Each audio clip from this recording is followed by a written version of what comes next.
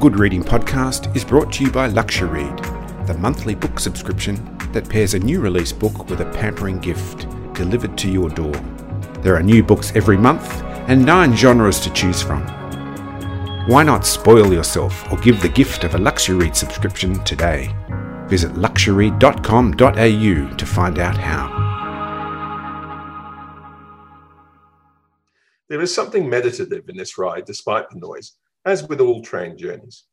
The process of heading down a defined track at a steady pace, being in the landscape but not entirely of it, prompted contemplation, especially if you could see ahead. With nothing to view but nature from my forward vantage point, I felt as though I could watch it all day. Occasionally, a fragment of the 21st century would rudely impose itself on our 19th century simulacrum. We'd been following roughly the main road between Normanton and Croydon, and for a period we ran right beside it.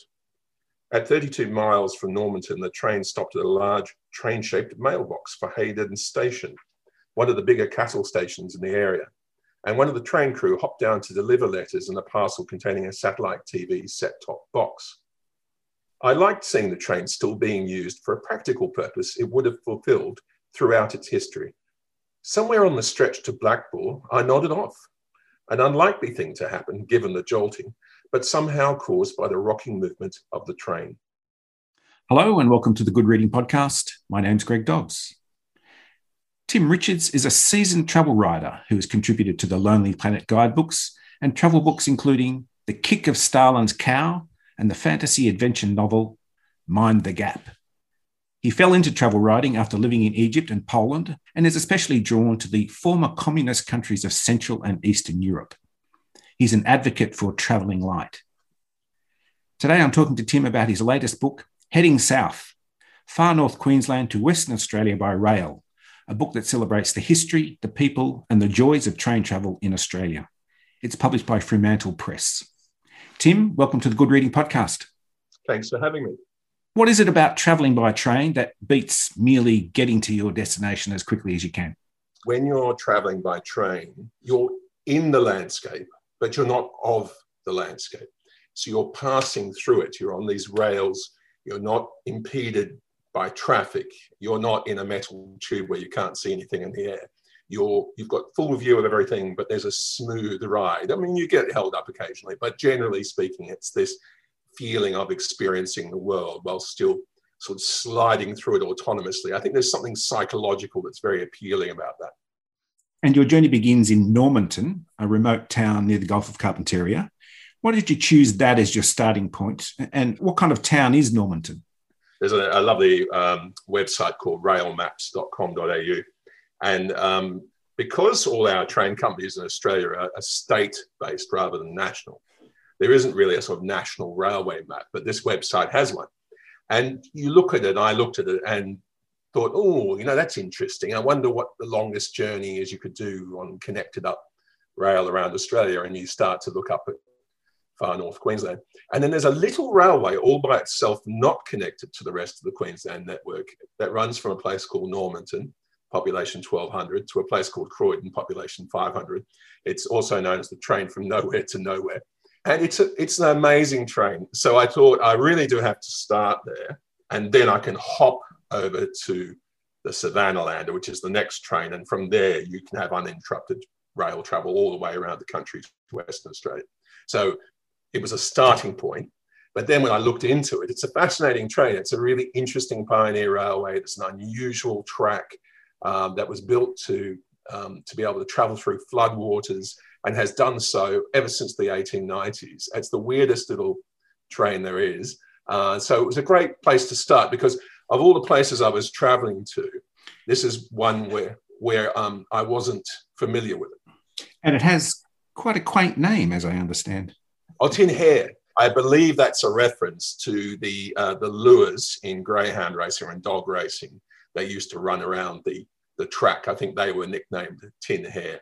And so it is this funny looking metallic rail motor kind of vehicle where the driver is up front with you, like in a bus. So it's a funny looking thing. And it is a strange little journey. I mean, in the old days, there were towns all along the route. It was a gold rush era train. But now it's wilderness, but it's a really interesting savanna landscape, very thinly treed landscape, wallabies, native birds, waterways, really interesting journey that takes a few hours. And it's a very rattly, old-fashioned kind of train journey as well. Your journey takes you down the east coast of Australia, through Queensland and then on into New South Wales. I understand that your accent was questioned. Yeah, I don't know. I was getting a bit of that in Queensland. You know, there's that sort of, and I notice that anyway, when you go outside cities, sometimes there's a real full-on Aussie accent. And I think mine is not like that at all. And I did spend a lot of time living overseas teaching English. And I think I became a bit British for a while and then sort of wandered back towards Australia. And so apparently I have a Melbourne accent or whatever. But yes, that was interesting. So as you travel down the coast, you took a well-earned break in Melbourne, your hometown, which included a side trip to French Island. What was the purpose of the stopover in your hometown, and what was the attraction to French Island? Well, I realised as I was travelling, so I started in far north Queensland where I hadn't been. It was near the final campsite at Burke and Wills on their Trans-Australian journey. When I got to Melbourne, I went and interviewed an academic at the Royal Society of Victoria about Burke and Wills. So I linked up that part of the journey.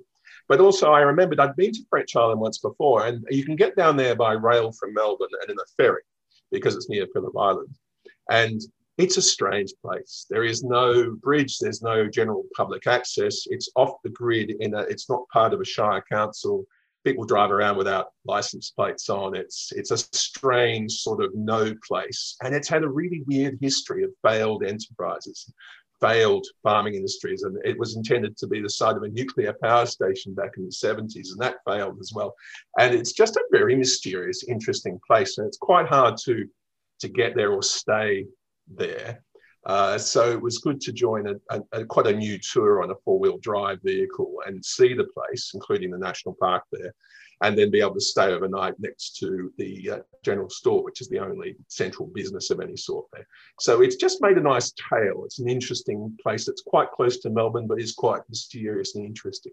And while this book is about travel, and particularly rail travel, it seems to me to be just as much about people as it is about travel. I half expected to encounter some kind of Crocodile Dundee character in the pages of Heading South. Is that particular Australian archetype a myth, or are they still out there? I must say, when I arrived in Normanton, to get there, I'd flown to Cairns, and I did. This is not in the book, but I took a 10-hour bus journey out to Normanton, and this bus runs every second day or so.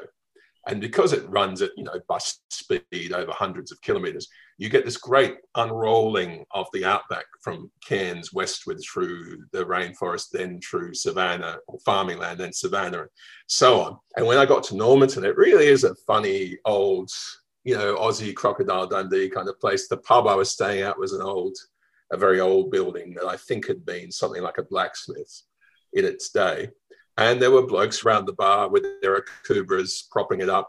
And it really was a sort of outback town. I mean, it's cattle farming out that way. So I suppose they serve that industry. But yes, I really did want it to be about people. So I'm usually pretty open when I'm traveling, but I was being extra open. I was talking to everyone. I was being open to be talked to. I did meet some fun people, and I was desperately writing down those conversations in notes, either just after I had them or actually during them. I would say to people, I'm writing a book. Do you mind if I jot this down? And I was really pleased with that because I was able then to bring these people in via dialogue.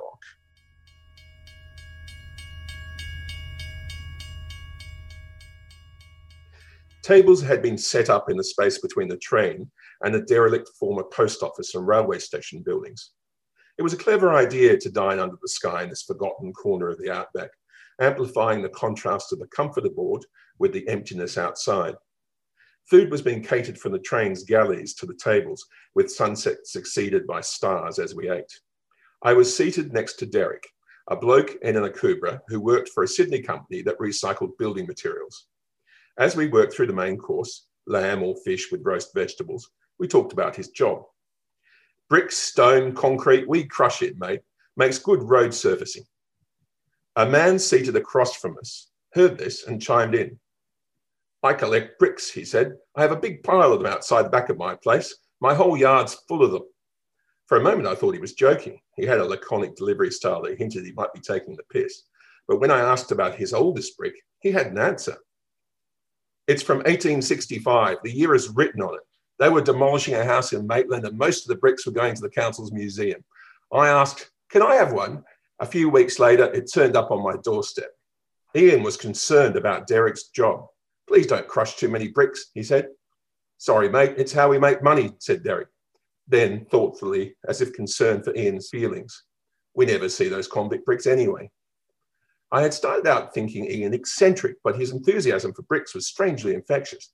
As he explained the origins and properties of his collection, some older bricks needed to keep damp, apparently, so it was fine to keep them in his backyard, I started to see the heritage appeal. Every brick had a story, as it were.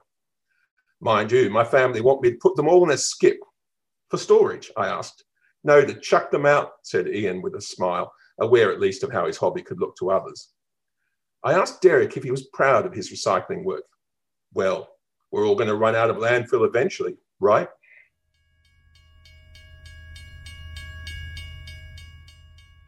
Of course, one of the highlights of travelling by train is a visit to the dining car.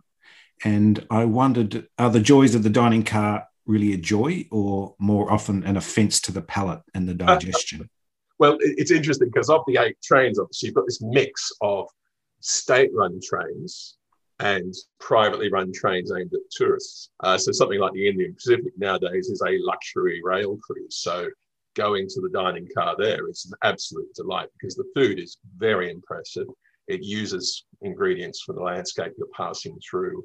You have some great company. Everyone's in a good mood. The alcohol is included in the fare. And so you're having a great time. The state-run trains is always a bit iffy. The New South Wales trains, although I must admit they're very cheap, but the food's a bit hit and miss. The breakfast you get given on the sleeper train from Sydney to Melbourne is strange and mysterious. And even the Spirit of Queensland, the food's a little bit like airline food. But so it is hit and miss, I must say. I think I was having better luck when I reached the cities between the trains. It seems to me that rail travel might be something like time travel. Not really. I think trains are not a thing of the past. They're a thing of the present. They should be a thing of the future. And if you're in Europe now, there's a huge revival going on of sleeper trains. We all thought they were dead about 7 years ago. Everyone was writing articles about the death of sleeper trains. And since then, with Greta Thunberg and all the environmental concerns, there has been a huge resurgence in sleeper trains in Europe. And we can only hope that that might spread to places like here in the US and other places that could benefit from not having to fly so much. So I don't think trains are a thing of the past. You seem to also have a particular interest in the grand architecture of our central stations. Is that something you've always had an interest in? Yes, there's something special about railway architecture. And you think about it. In the book, I go to the oldest still standing station in Queensland. In fact, I think it has always been the oldest station in Queensland in a place called Grantchester. And it's an interesting period because you think about it, people designing train stations had to work from scratch. They thought, what do people waiting for a train need? So you had coach houses before, but they probably weren't the same as a railway station, didn't have the same sort of needs for luggage or food or shelter or whatever. So it's quite interesting to see early ones. This lovely one in Grantchester is really a bit more like a lovely country home with a veranda, and because the station master lived there as well. So it has a lovely sense of somewhere you could live. And then, of course, at the other end, you've got ones like Central Station in Sydney, which is just over 100 years old. Very grand. And there's that sense of confidence that railways are part of our identity. They are who we are. They show that we're progressing. And Southern Cross Station here in Melbourne, which is only about 20 years old, also hugely grand 21st century statement of architecture. And bus stations are always horrible concrete boxes. So it is interesting how we use trains or the architecture around trains to sort of show confidence and progress even now.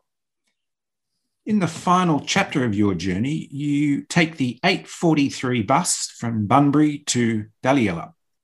It made me think that your journey wasn't just about travel writing, but something more personal too. What was in Daliella for you?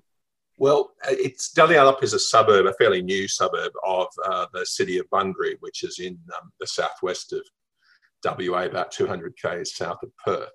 And Bunbury is where I was born, and the southwest region of WA is where I grew up. And my dad who's now in his mid-80s, is retired and lives in Dalyellup.